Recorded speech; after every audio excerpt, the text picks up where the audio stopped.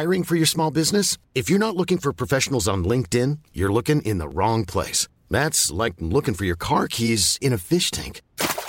LinkedIn helps you hire professionals you can't find anywhere else, even those who aren't actively searching for a new job but might be open to the perfect role. In a given month, over 70% of LinkedIn users don't even visit other leading job sites. So start looking in the right place. With LinkedIn, you can hire professionals like a professional. Post your free job on linkedin.com/people today. There's never been a faster or easier way to start your weight loss journey than with PlushCare. PlushCare accepts most insurance plans and gives you online access to board-certified physicians who can prescribe FDA-approved weight loss medications like Wegovy and Zepbound for those who qualify. Take charge of your health and speak with a board-certified physician about a weight loss plan that's right for you. Get started today at plushcare.com/weightloss. That's plushcare.com/weightloss. plushcare.com/weightloss. Hey there, it's Michelle Norris. I'm host of a podcast called Your Mama's Kitchen. When I travel, I'm usually looking for a way to find a taste of home when I'm not at home. And one of the things I love to do when I am at home is entertain. And Airbnb allows me to do that. When I was in California recently, I rented a house that had a great kitchen. And when we were sitting around the table, we were all thinking, we're in someone else's house. Someone could be in all of our homes as well. If you have a home, but you're not always at home, you have an Airbnb. Your home might be worth more than you think. Find out how much at airbnb.com/host.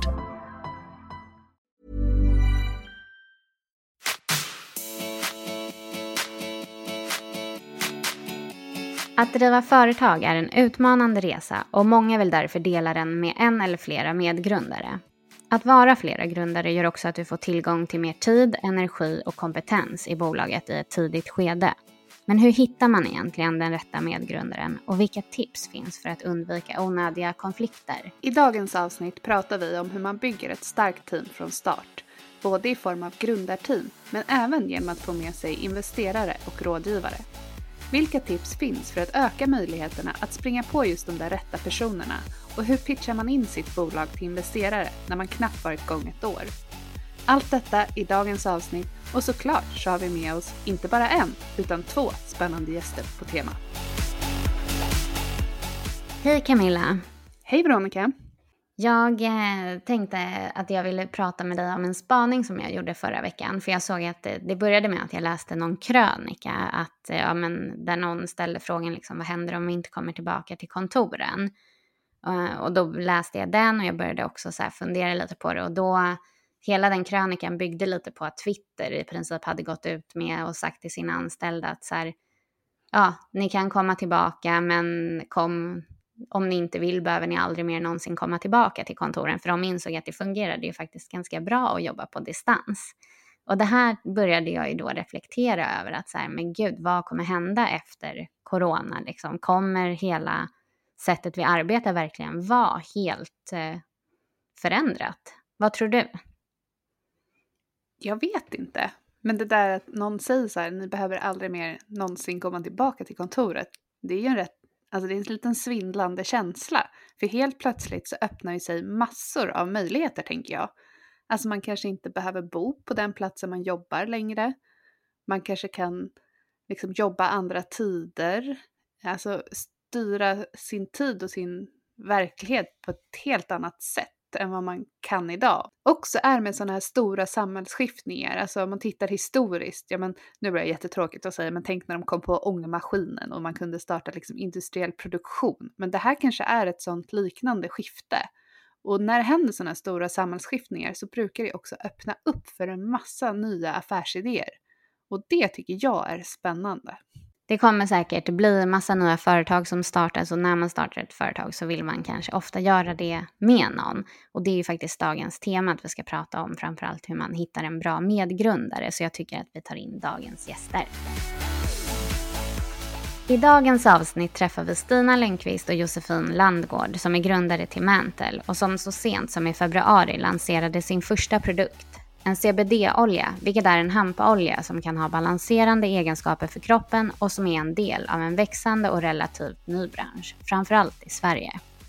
Hur träffades Stina och Josefin första gången? Och hur bestämde de sig för att de skulle starta företag tillsammans? Stina och Josefin har fått med sig tunga investerare från start. Bland annat Kristina Stenbeck, Sofia Benz och Emilia Deporé återfanns i investerarteamet bakom bolaget.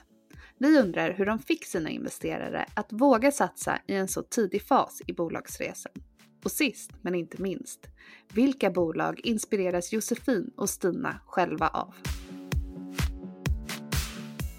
Hej Stina och Josefin, vad roligt att ha er i poddstudion idag. Välkommen till Bara Business.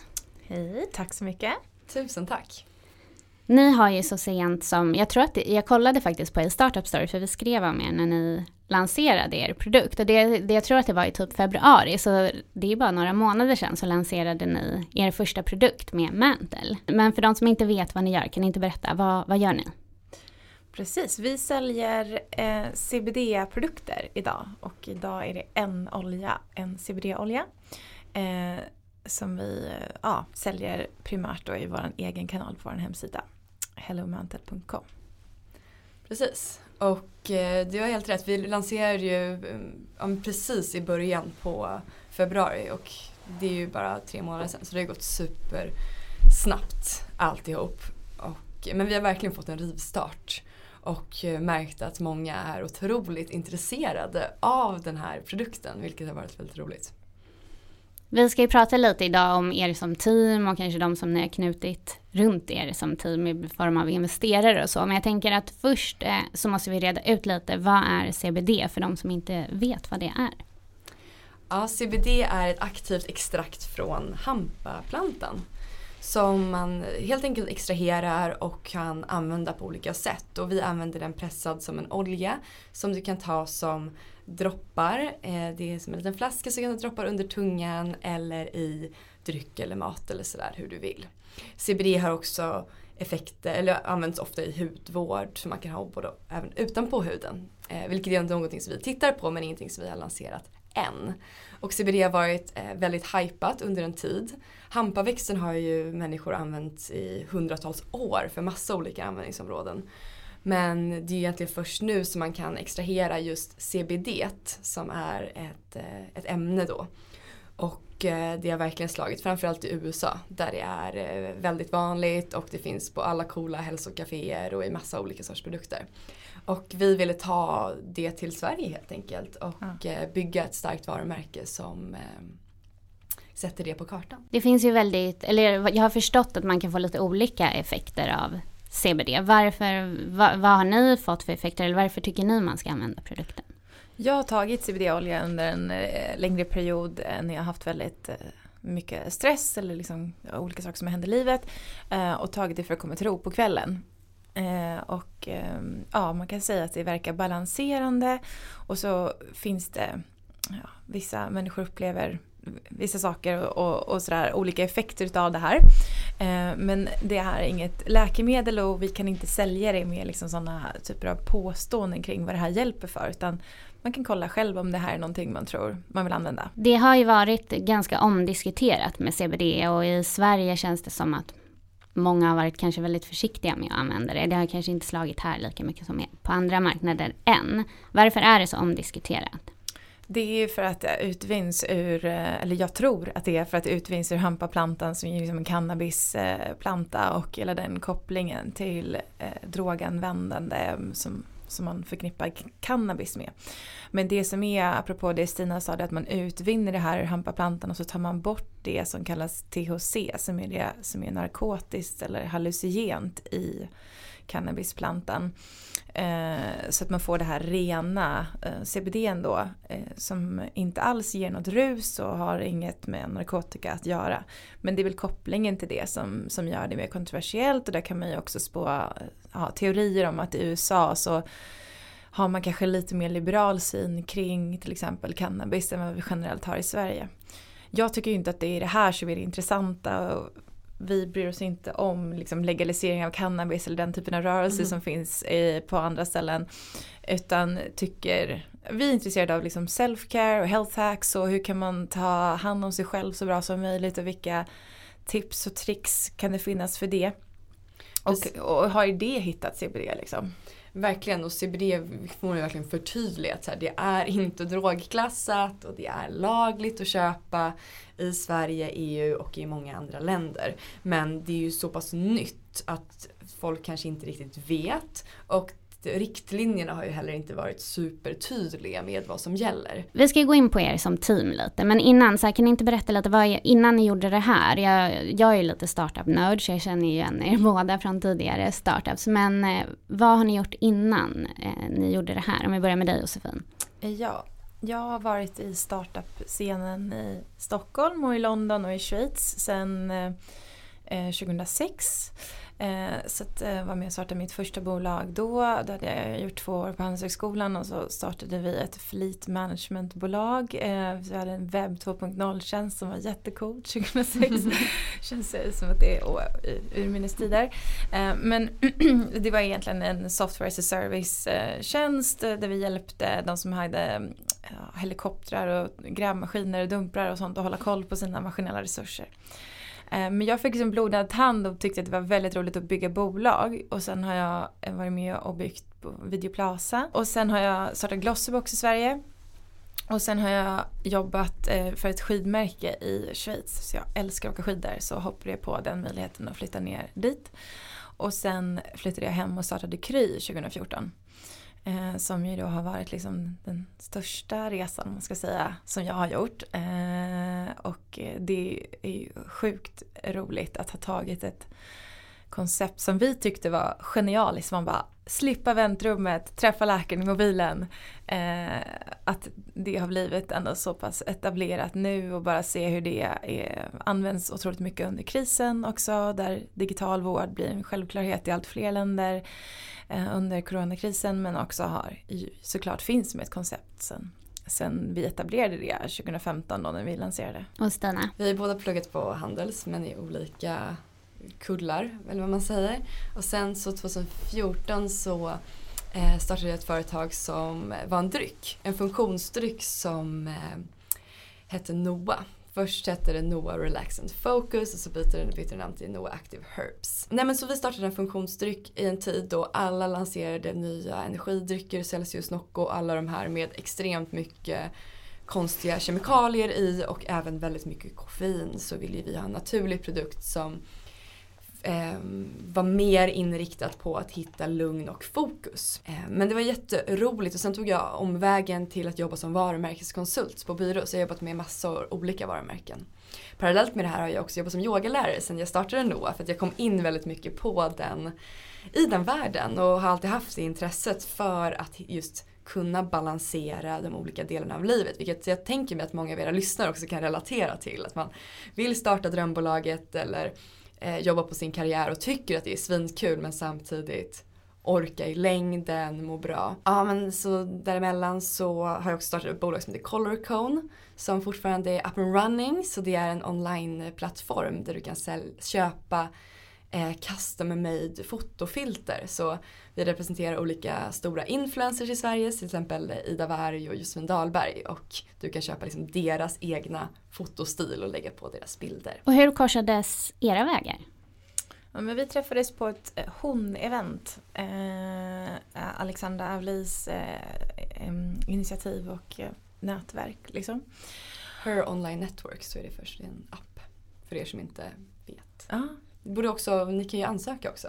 Som precis, inte är med. Det är ett jättebra nätverk. Mm. Och det här var då på tiden man träffades i person. Den goda tiden. Ja, den goda tiden. Good olden days. Men jag hade liksom bestämt mig för att jag ville starta ett CBD-märke och kände mig väldigt peppad på att bygga varumärke. Och på något sätt utgå mycket från mig själv. Till skillnad från liksom tidigare saker som jag har gjort och som har varit väldigt spridda mellan olika grejer, så är det så här, gud vad roligt att bygga en produkt som jag nära relaterar till, och ett varumärke som känns personligt på det sättet. Även jag har ett stort hälsointresse kan man säga, och har varit väldigt fascinerad av att jobba med sjukvård och hur hälsa påverkar oss alla. Det är så otroligt viktig del av livet, och att på något sätt man vill jobba med saker som är viktiga om man nu får välja, eller jag vill det. Men då träffade vi varandra på det här eventet och jag började bolla med Stina hur man gör marknadsföring på ett modernt sätt. Och på något sätt men ändå inspirerad av liksom Daniel Wellington och andra sådana resor som har gjorts i närtid och hur kan man göra och liksom pratade om det. Och sen käkade vi några långa luncher och tänkte att men vi kanske ska göra det här ihop. Ja, exakt. Så det gick ganska fort efter det egentligen. Att vi kände väl att vi hade samma inställning och vision till det här, men ändå kompletterande skills och erfarenheter. Hur utvärderade ni varandra som en potentiell medgrundare? Alltså ibland skojar vi lite om att vi är ganska lika. Alltså vi blir nog rödgula i sina personlighetstest och har såklart en liknande bakgrund från Handelshögskolan då, även om Stina har kört marketing och jag körde management. Men jag är mer och har haft i alla mina startupbolag också med en getting shit done-roll i form av en vd-roll eller en operativ chef-roll. Inte alls lika säker på marknadsföring som Stina är. Så det var väl det som var utgångspunkten, att ha liksom olika områden som vi är bra på, men också en ganska tydlig vision. Så här, vad tycker vi är bra och vad är dåligt kring liksom, vilka brands gillar man hur de uttrycker sig, på vilket sätt vill man kommunicera. Vårt varumärke riktar ju sig till oss, kan man säga. Och då hur man vill att det ska kännas och vara är ju centralt och viktigt. Men det vi gjorde var ju också att vi började jobba tillsammans direkt. Alltså inte jobba som att nu skriver vi anställningsavtal, alltså nu börjar vi så strukturera upp det, utan vi började jobba ostrukturerat. Så vi började ha lite så här workshop-aktiga träffar. Då vi gjorde liksom, men nu gör vi en varumärkesworkshop och nu tittar vi på liksom strategin för distribution och sådär. Och det tror jag var ett väldigt bra sätt att så här, känna in, är det här en person som jag skulle kunna jobba med och som verkar vara så rätt. För att det kan ju vara en person man har en jättehärlig lunch med och man klickar med på ett personlighetsplan, men som kanske inte är ens perfekta businesspartner. Ja, jag tänker också som att ni verkar vara ett jäkligt grymt team med era kompetenser. Det ser man ju, men man kan ju också när man jobbar tillsammans, det kan komma fram sidor som man inte märker över en lunch. Och som inte står på någons LinkedIn-profil. Precis. Nej, men och sen en annan sak som jag tycker alltid är viktig och brukar tipsa om är att man så tidigt som möjligt kommer överens. Så att man undviker de ändå ganska stora riskerna att man blir osams snabbt. Om man ändå har kommit överens om att så här, det här är dealen, det här är våra förväntningar på varann och skriva ett aktieägaravtal liksom, så att man är klar med det. Jobbar ni med bolaget lika mycket? Är det er heltidssyssla idag eller hur ser den ut? Ja, exakt, heltid för båda. Sen så kör jag lite grejer vid sidan av fortfarande, så att till exempel så är jag lite aktiv på sociala medier och ibland så gör jag något varumärkessamarbete eller jag håller en yogaklass på något event eller sådär, men allt det är så. Och det har vi också diskuterat, det tycker jag man kan säga. Alltså vi är så här, jag tror att det är det som är viktigt. Jag coachade på Handels Business Lab under en period, ett gäng bolag. Så himla roligt. Och då var det flera gånger som man säger, men har ni pratat om vilka förväntningar ni har på varandra? För det kanske inte bara är det som står i avtalet, men också att man kan på något sätt synliggöra. Jag förväntar mig att du jobbar på det här sättet, eller att jag har 2 små barn som jag är ensamstående med. Att det kommer ju ha effekt. Liksom, Stina kan inte ringa mig mitt i dagishämtningen liksom. Och när Stina är på influerar-event så gör hon det, och det är inte så här, varför sitter du inte på kontoret och jobbar, utan jag tror att det är bra att prata igenom de här sakerna liksom. Hur gjorde ni det? När jag pratade om mina andra initiativ, eller vad ska man säga, då var jag väldigt tydlig att så här, nej men det är ju Mantle som är mitt huvudfokus och det är det jag satsar på. Och det här runt omkring fyller andra funktioner. Och mycket av det går ju verkligen mycket tillbaka till Mantle. Liksom. Så här, får jag en större plattform att prata ifrån så kommer ju det påverka Mantle positivt. Är jag på ett yoga-event där liksom målgruppen för Mantle är, men då påverkar ju det positivt. Det påverkar också trovärdigheten när man skriver på sina sociala medier till exempel. Plus att så här, men det kanske också innebär att jag inte behöver ta ut lön från bolaget under en period, utan vi kan foka på att återinvestera pengarna och sådär. Så att Så där tror jag att det blev tydligt för dig vart min passion låg liksom. Ja, men så vi hade nog faktiskt ett möte, precis som du frågade. Där vi liksom, bra, det här är termerna som kommer att stå i aktieägaravtal och anställningsavtal. Och de här förväntningarna har vi på varandra kring hur man lägger tid och vilka andra engagemang man har. Och hur vi vill kommunicera med varandra har vi också pratat om. Och det är väl det här, Stina hade lyssnat på en annan podd med mig där jag hade pratat om att det är väldigt viktigt att man är olika när man startar bolag. Och hon var så här, hur tänkte du nu? För att vi inte är så jätteolika då. Så då fick jag ju lite stå till svars och känner att jag sa nog det i någon så här mening av att tillbaka till techsektorn, att det är ganska ofta det blir så här 3 KTH-snubbar eller 3 handelssnubbar som startar tillsammans. Nu är vi 2 handelstjejer då. Precis, och vår tredje kollega Victor som också inte är allt för olik oss. Nej. Men man kanske i alla fall ska utgå ifrån att man har olika skillsets och att det är viktigt, men också att man försöker hitta så diversifierat team som möjligt. Men på vissa sätt är det ju en fördel att vara lite lika varandra, för det är lättare att kommunicera ibland. När man är så få också i början så känns det så himla viktigt att man har samma man behöver inte tycka samma eller samma åsikter alltid om hur saker ska göras, men samma sorts sätt att jobba, samma driv framåt och samma vision. Att man inte alltid tid att stå och stampa heller, utan det behövs liksom lite bara köra på något vis. Och där tror jag att båda vi är lite bara köra människor också. Sen kan jag också säga att jag tror att det är väldigt positivt när teammedlemmar har lite andra saker vid sidan om och inte gör jobbet till 100% av ens vakna tid. Att man är förälder, som du som har ett styrelseuppdrag och etc. Att man får ju väldigt mycket input från väldigt olika håll som man kan make sense of och använda i sitt vanliga jobb och inte blir för insnöd på sin egen grej. Ja, det blir ju lite som en personlig utveckling, att man kan lära sig från andra saker man lägger sin tid i, såklart. En av de vanligaste frågorna vi får till i Startup Story är hur man träffar en co-founder eller medgrundare. Vad har ni för tips om man sitter där och man har kanske en idé men man vill inte göra det själv? Hur ökar man möjligheterna att träffa rätt personer? Jag tycker att man ska fundera på vilka behöver jag som kompletterar mig för att åstadkomma det jag vill göra. Hur kan jag träffa sådana människor? Och det brukar vara ganska effektivt att utgå ifrån sitt nätverk eller vad man ska kalla människor man har i sitt liv och fråga dem om de har såna här människor som jag är på jakt efter. Men också kanske vara på event. Det är väl liksom klassiskt sätt att göra det, och många av de här startup-eventsen som nu har blivit ganska vanliga i Stockholm. Jag tror att det föds många team i de sammanhangen. Men att det är viktigt att det inte kanske bara går då till sina klasskompisar eller till liksom de som är precis lika som en själv eller har samma skillset som en själv. Det är också en viktig del, tycker jag, för de flesta bolag har man ju inte obegränsat med resurser från början. Kanske inget bolag med resurser, menar jag pengar och tid då. Att om man kan olika saker så kommer man ju mycket längre med mindre resurser, och det är en viktig grej att tänka på i sitt liksom, founding team, att man kan alla de sakerna som man behöver. Kanske inte alla, men många. Det tycker jag inte fallat en del så här, men den där kan jag ta in en konsult. Inga konsulter. Man har inte råd med konsulter. Försök att hitta det ni behöver i grundteamet liksom.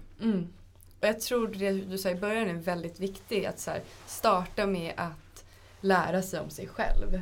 Och som investerar lite tid i att försöka förstå vad man är bra på, vad man inte är så bra på, vad man tycker är kul och vad man inte tycker är så kul.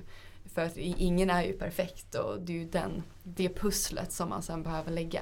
Hur ser det ut för er? Tar ni båda lön i bolaget idag, och hur kommer man överens om en ersättningsmodell? Ingen av oss har lön i bolaget. Nej.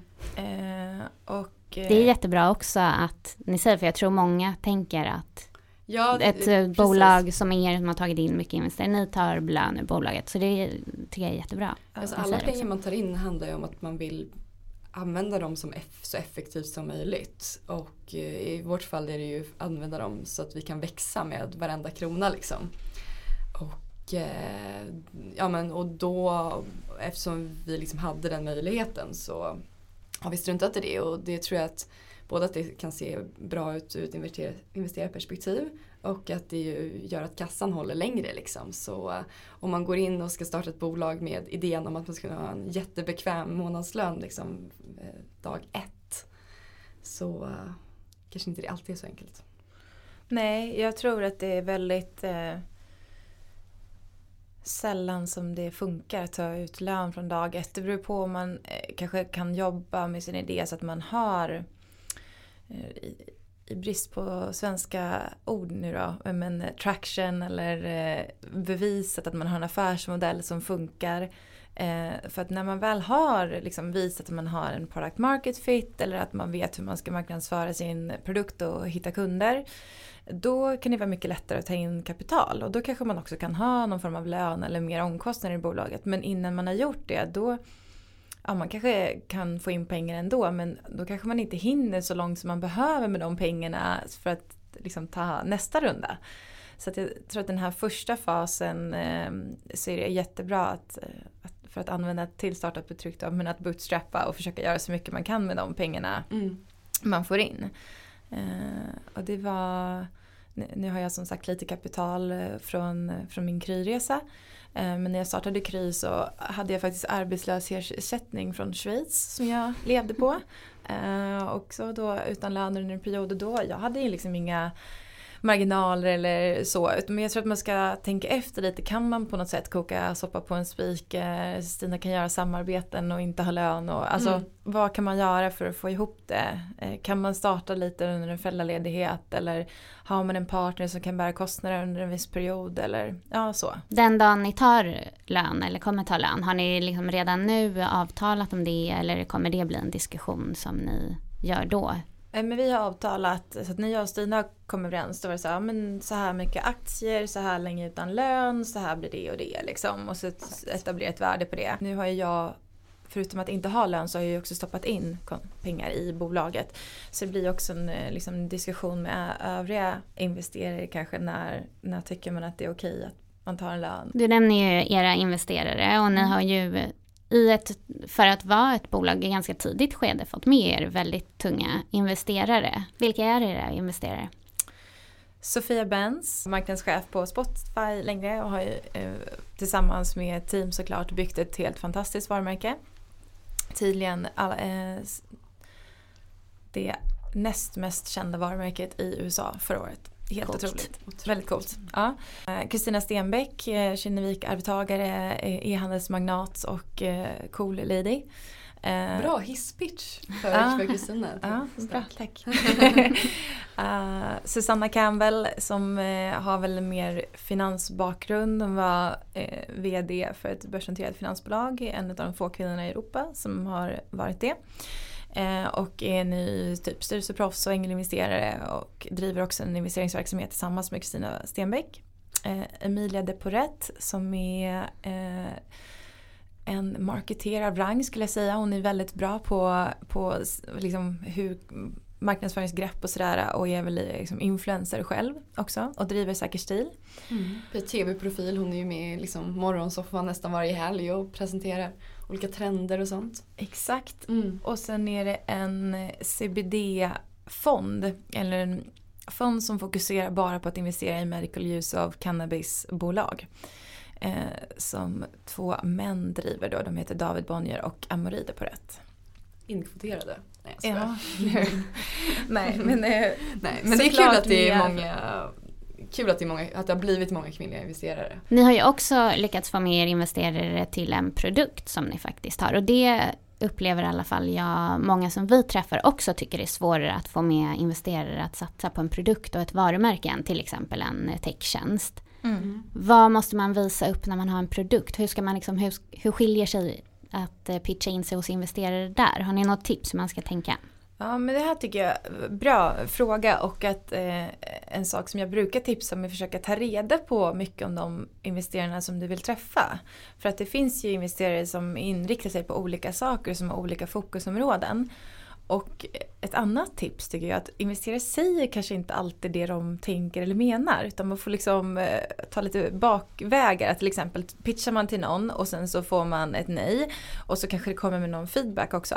Då har jag i min erfarenhet att det är kanske inte precis det de säger, utan det är bara en ursäkt, man ska kalla det. Så att verkligen försöka ta reda på, är det här en investerare som bara investerar i B2B-case? Är det en investerare som vill göra deep tech? Är det en investerare som gillar direkt till konsument och produkter? Vilken typ av riskprofil har? Om man pratar änglar så tycker jag att det är ganska stor skillnad om man går till änglar som till exempel har jobbat med startups innan, eller kommer man från är det fastighetspengar eller finanspengar.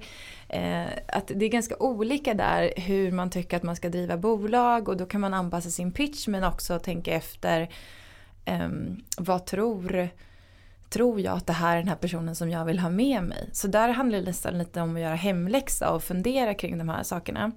Men pitchar man till någon av de traditionella tech-VC-erna i Sverige eller Europa, då ska jag säga att det är ganska sällan som de investerar i produkter. Så då kanske man inte ska lägga sin tid där, eller man ska kalla det då. Även om man såklart kan lära sig från alla sådana tillfällen, men att verkligen fundera kring vart tror jag att det här kommer landa på ett bra sätt. För oss så är det ju våran produkt en ny bransch, eller det är en del i en ny bransch som växer väldigt mycket. Så vi kunde ju till exempel ta fram då data på hur har det här vuxit i USA, varför tror vi att vi kan skapa en stark produkt i den här kategorin och ett bra varumärke, och fokusera på det i den pitchen och på så sätt övertyga att ja, men det är alltid kanske risker med produktion och lager och andra saker som kanske tech-investerare till exempel inte tycker är så intressant. Men, så att man har liksom svar på tal, och det ger ju också det här tillbaks till förtroendet. Att ja, men den här personen vet ju vad den håller på med. Liksom. Jag tror också det är verkligen som du säger skillnad på produkt och produkt. Att i vårt fall så säger ja absolut, vi har en fysisk produkt, vi är liksom inte ett techbolag. Men det är någonting helt nytt i en växande bransch som har visat en väldigt stark trend om man tittar på USA och vad som har hänt. Om man ska sälja kuddar till exempel, då måste man ju jobba lite mer för att någon ska förstå. Men på vilket sätt ska jag innovera det här? På vilket sätt ska jag kunna konkurrera med de varumärken som redan finns när det är någonting som är så household? Vilket kanske är mindre risk men också mindre möjlighet till att faktiskt göra ett avtryck. Sen så finns det ju de som ovanliga undantagen som lyckas komma in och verkligen revolutionera en sån väldigt klassisk produktkategori, till exempel Daniel Wellington med klockor, Kimmy med solglasögon etc. Jag gör en hel del ängelinvesteringar själv nu också. Och det jag har som någon sorts kriterie, dels att jag tycker att det är viktigt eller bra, det man vill göra, alltså vad ska bolaget syssla med. Och sen den andra delen blir så tror jag att det teamet kommer klara av det eller inte. Och det är liksom den väldigt stora delen. Sen brukar jag ha som en liten så tredje är det andra människor som jag tycker är vettiga som också vill vara med och investera. Och det är väl nästan som någon sån säkerhetsgrej. Är det bara jag som är galen här eller någon annan som också tror på det här? Men just det här att visa att man är ett trovärdigt team för att åstadkomma det man vill, det är ju nästan det viktigaste. Och det har väl varit så vi har tänkt då när vi har pitchat och säkrat våra pengar. Liksom. Ni hinner ju svara på frågorna här innan jag ställer. För det var lite det jag var inne på. Så här, vad man som bolag verkligen ska visa upp för att få med sig investerare i en tidig fas. Men det här har ni ju nämnt något. Men har ni något mer ni vill skicka med på just den frågan? Ja, men alltså det handlar ju om att vara trovärdig i att vi vet vad vi håller på med. Vi vet vad vi ska göra. Och visa att vi kommer göra det oavsett vad. Liksom. Precis, lite så execution power tror jag är viktigt till startup-lingo-ord, eller engelska. Men att inte bara att man har den här idén och kan sätta ihop den här presentationen och göra en spännande strategi, utan så här, kommer de här personerna verkligen få det att hända? Ja. När jag startade Kry så träffade jag Martin Lorentzon som har startat Spotify och bollade med honom. Jag känner honom sen innan då, och då så var jag så himla peppad. Jag bara, fattar du, det är ju världens bästa grej. Det här kommer bli så sjukt bra. Alla kommer vilja träffa en läkare i mobilen. Och han var så här, ja Josefin. Du vet, idén är 3%, resten är execution. Kom tillbaka när du har gjort någonting. Och jag var så här, men vad fasen. För det är ju också lite det vi pratar om. Att det är ganska stort motstånd. Att så här, men man ska inte ha någon lön. Och man ska liksom tro på någonting som ingen annan tror på i många fall. Och så. Och sen inte bli nedslagen av alla som har någon sorts kritik heller. För har man en idé som alla älskar och som har liksom ingen friktion att sätta igång med, då har det antagligen redan gjorts. Eller så finns det en anledning till att det inte har gjorts av alla redan. Och där det är spännande är ju ofta där det finns lite motstånd. Det är där man har möjlighet att göra någonting nytt. Bra tips och medskick från er tycker jag. Kan inte ni nämna varsitt bolag som inspirerar er väldigt mycket just nu? Estrid. Jag har investerat i Estrid, sjukt stolt över det. Jag tycker de är så härliga i sin kommunikation och grymt team och att de bara kör. Jag hade nog inte... Jo, de har gjort väldigt mycket research och kan visa varför det är en bra trend att hoppa på. Men annars hade jag varit lite så här, en rakhyvel, vad kan jag göra med det liksom? Så det har varit mycket inspiration och Ben som är vd där, jag gillar att bolla med honom och ibland säger vi att Mantle är Estrids stora syster. Så det är väldigt kul tycker jag. Kul att du nämner dem. Vi pratade faktiskt om dem i vårt förra poddavsnitt, eller förra. Och jag är helt såld på Estrid också. Stina, vad har du för bolag som inspirerar dig? Alltså jag tittar när jag försöker få inspiration och pepp på 2 olika sorts bolag. Och dels är starka konsumentbolag som har lyckats göra någonting annorlunda och blir väldigt älskade.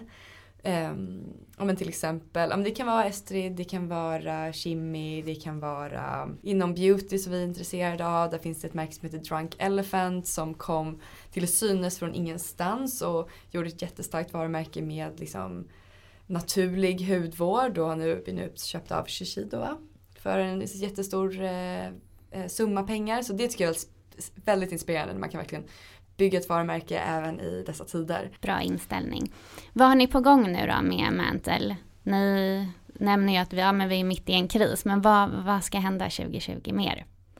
Ja, men mycket. Vi ska lansera fler produkter i höst. Så det är mycket fokus på det just nu. Och sen är det såklart fokus på att få snurr på försäljningen och att hitta det här.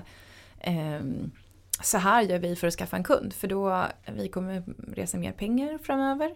Och då behöver man kunna på ett tydligt sätt tala om. Så här mycket kostar att köpa en kund. Så här länge. Det här är värdet av kunden över tid. Och så här kommer det att fungera. Så det är mycket fokus på det just nu. Och sen så fokuserar vi ju fullt ut på att verkligen sätta CBD på kartan och förklara för folk så här vad det är, varför det är här för att stanna och hur du ska liksom kunna använda det i din vardag. Så att parallellt med att vi bygger Mantle som varumärke så måste vi också bygga hela kategorin. Det ska bli så roligt att fortsätta följa er. Och stort tack för att ni gästade oss. Jag tänker, om man är sugen då på att klicka hem en sån här CBD-olja, vart säljer ni bara på er webbshop eller kan man hitta det någon annanstans? Vi säljer framförallt på hellomantle.com där vi har gratis expressfrakt kan jag passa på att säga. Just nu finns vi även på menyn på kaféerna i Stockholm, Mahalo och Body Buddy. Så där kan ni dra in och få en CBD-boostad matcha latte eller lägga in till vilken dryck som helst. Dessutom så kan man köpa sin produkt där. Jag tänkte vi kanske till och med ska göra en liten kod för era lyssnare om de är peppade på att prova på. Så vi gör en kod. Den finns ute nu. Den heter bara business och med den så får du 20% rabatt på ditt första köp. Vilken deal. Stort tack Josefin och Stina för att ni var här idag och delade med er lite mer av er resa. Tack så jättemycket.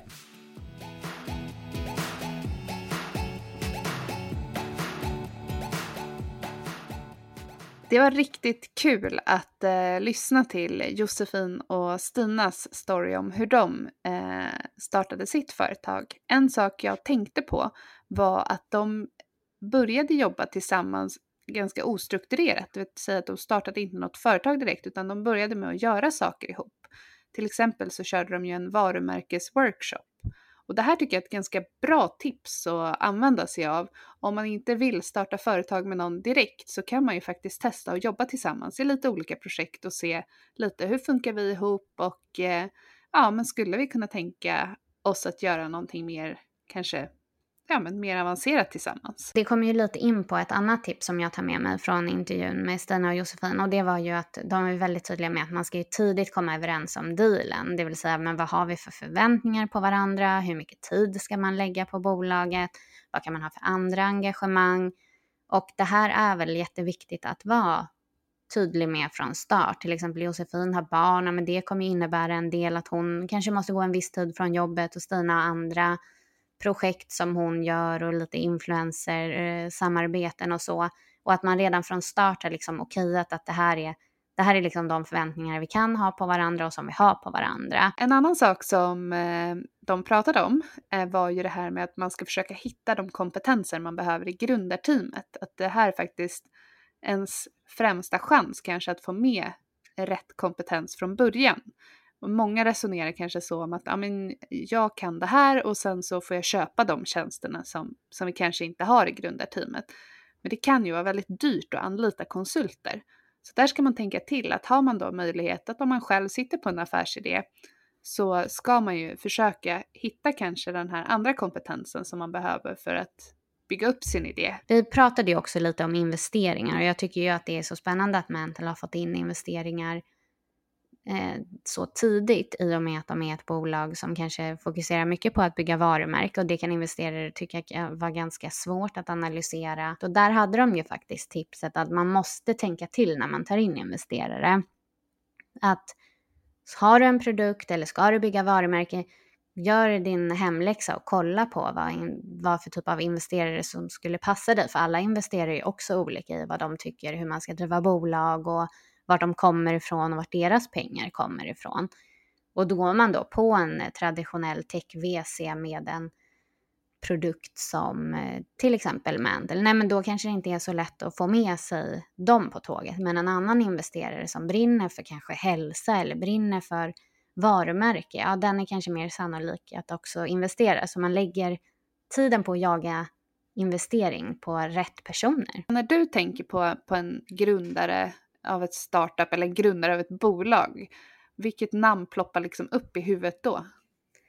Nej, men det är väl så att typ Steve Jobs är väl grundarnas grundare, eller vad man ska säga. Han är väl den som, skulle man tänka starta på en grundare, så tror jag ganska många tänker Steve Jobs.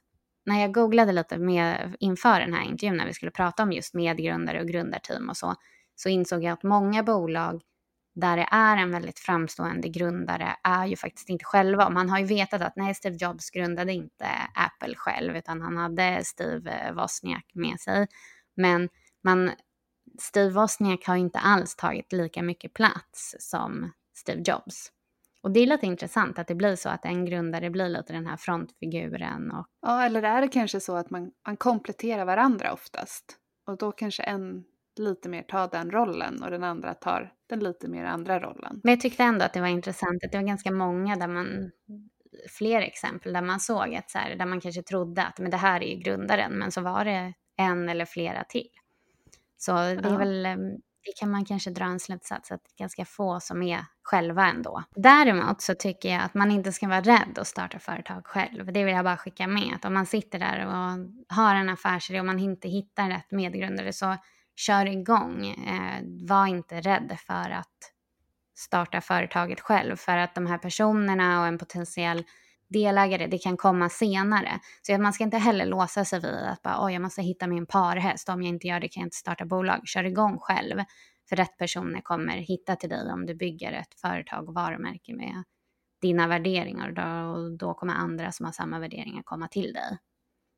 Det tycker jag också. Det var faktiskt dagens bästa tips. Men jag tänker vi måste ju lite grotta ner oss i det här med aktieägaravtal. För det är ju typ det man kommer fram till, och när man kanske ska starta företag och just tänka så här grundarteam och så är det ju det här aktieägaravtalet som alla pratar om och hur viktigt det är. Ja, och kanske lite det som är lätt att prioritera bort, för man tänker, men det där tar vi sen. Alltså det blir lätt att man skjuter på det, men det är nog ganska viktigt att faktiskt få på plats från början. Det kan ju kännas lite lustigt att sitta och prata igenom vissa delar, och om man skulle vara osams eller sånt, när allt är jättebra och härligt och man nästan är lite så här smekmånadsfasen i sitt bolag för att man har kommit på en superbra idé och man är så pepp på att göra det. Men det är ju så bra att ha det här att vända sig till om det blir problem. Och framför allt lite så ett aktieägaravtal tvingar en ju att tänka på lite det här som Josefin och Stina var inne på. Att så här, vad har vi för förväntningar på varandra? Hur ska vi driva företaget? Hur ska vi kommunicera? Så ett aktieägaravtal tror jag att jag i alla fall från början tänkte att det var väldigt juridiskt bara och tråkigt. Men i ett aktieägaravtal kan du få in väldigt mycket av dina värderingar i hur bolaget ska drivas. Jag vet att du har kikat lite på vad som man kan ha i ett aktieägaravtal. Har du några tips sådär? Ja, men dels är det ju så här hur verksamheten ska ägas. Ska man äga lika mycket? Men sen kan det också vara tankar kring finansiering. Till exempel, hur ska man ta ut lön? Man kanske inte tar ut lön från start, men hur ska man ta ut lön sen när man väl har möjlighet att göra det? Och där kan det ju skilja sig i att man inte äger lika mycket och det kanske påverkar löneuttaget och så vidare. Men också så här, vad ska man göra med vinst? Så att inte en av grundarna tänker att så här, vi tar vinst första året och planerar för att sätta sprätt på de pengarna, och den andra tänker, nej men gud, vi ska investera det här i bolaget, det ska växa till sig mycket större innan vi tar ut vinst. Men sen kan det också, om man driver bolag tillsammans, kanske man inte vill att ens medgrundare ska starta ett snarlikt bolag vid sidan om. Och det här kan man också ha med en konkurrensklausul, att man som begränsar då ens möjlighet att driva vissa verksamheter vid sidan av. Men sen också så här, hur ska samarbetet upphöra? Hur ska tvister lösas? Vad händer om vi vill ta in nya delägare eller om man vill göra sig av? Så det finns jättemycket man kan ha med i det här. Men också som sagt, de här förväntningarna på hur man ska jobba och driva och tid och sånt kan man också få in i det.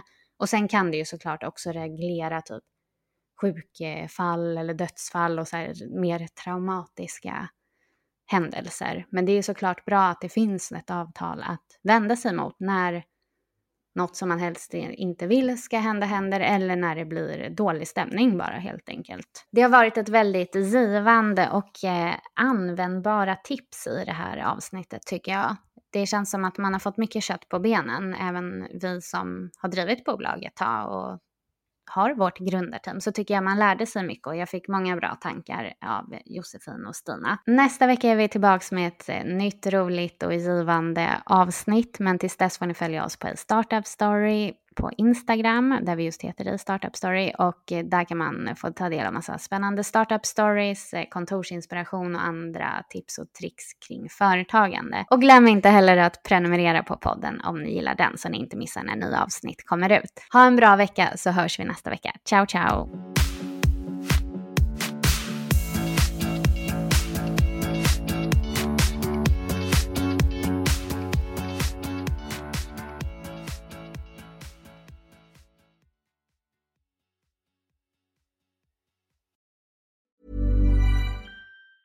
A lot can happen in 3 years, like a chatbot may be your new best friend. But what won't change? Needing health insurance. United Healthcare Tri-Term Medical Plans, underwritten by Golden Rule Insurance Company, offer flexible, budget-friendly coverage that lasts nearly 3 years in some states. Learn more at uh1.com. This is Paige, the co-host of Giggly Squad, and I want to tell you about a company that I've been loving, Olive & June. Olive & June gives you everything that you need for a salon-quality manicure in one box. And if you break it down, it really comes out to $2 a manicure, which is absolutely insane. It's also so easy to get salon-worthy nails at home with Olive & June. The difference between how your nails used to look when you did them yourself and now with the Mani system is a complete game changer. The best thing about Olive & June, too, is it's a quick dry. Dries in about 1 minute, lasts for 5 days, and full coverage in up to 1 to 2 coats. Visit oliveandjune.com/perfectmani20 for 20% off your first system. That's oliveandjune.com/perfectmani20 for 20% off your first system.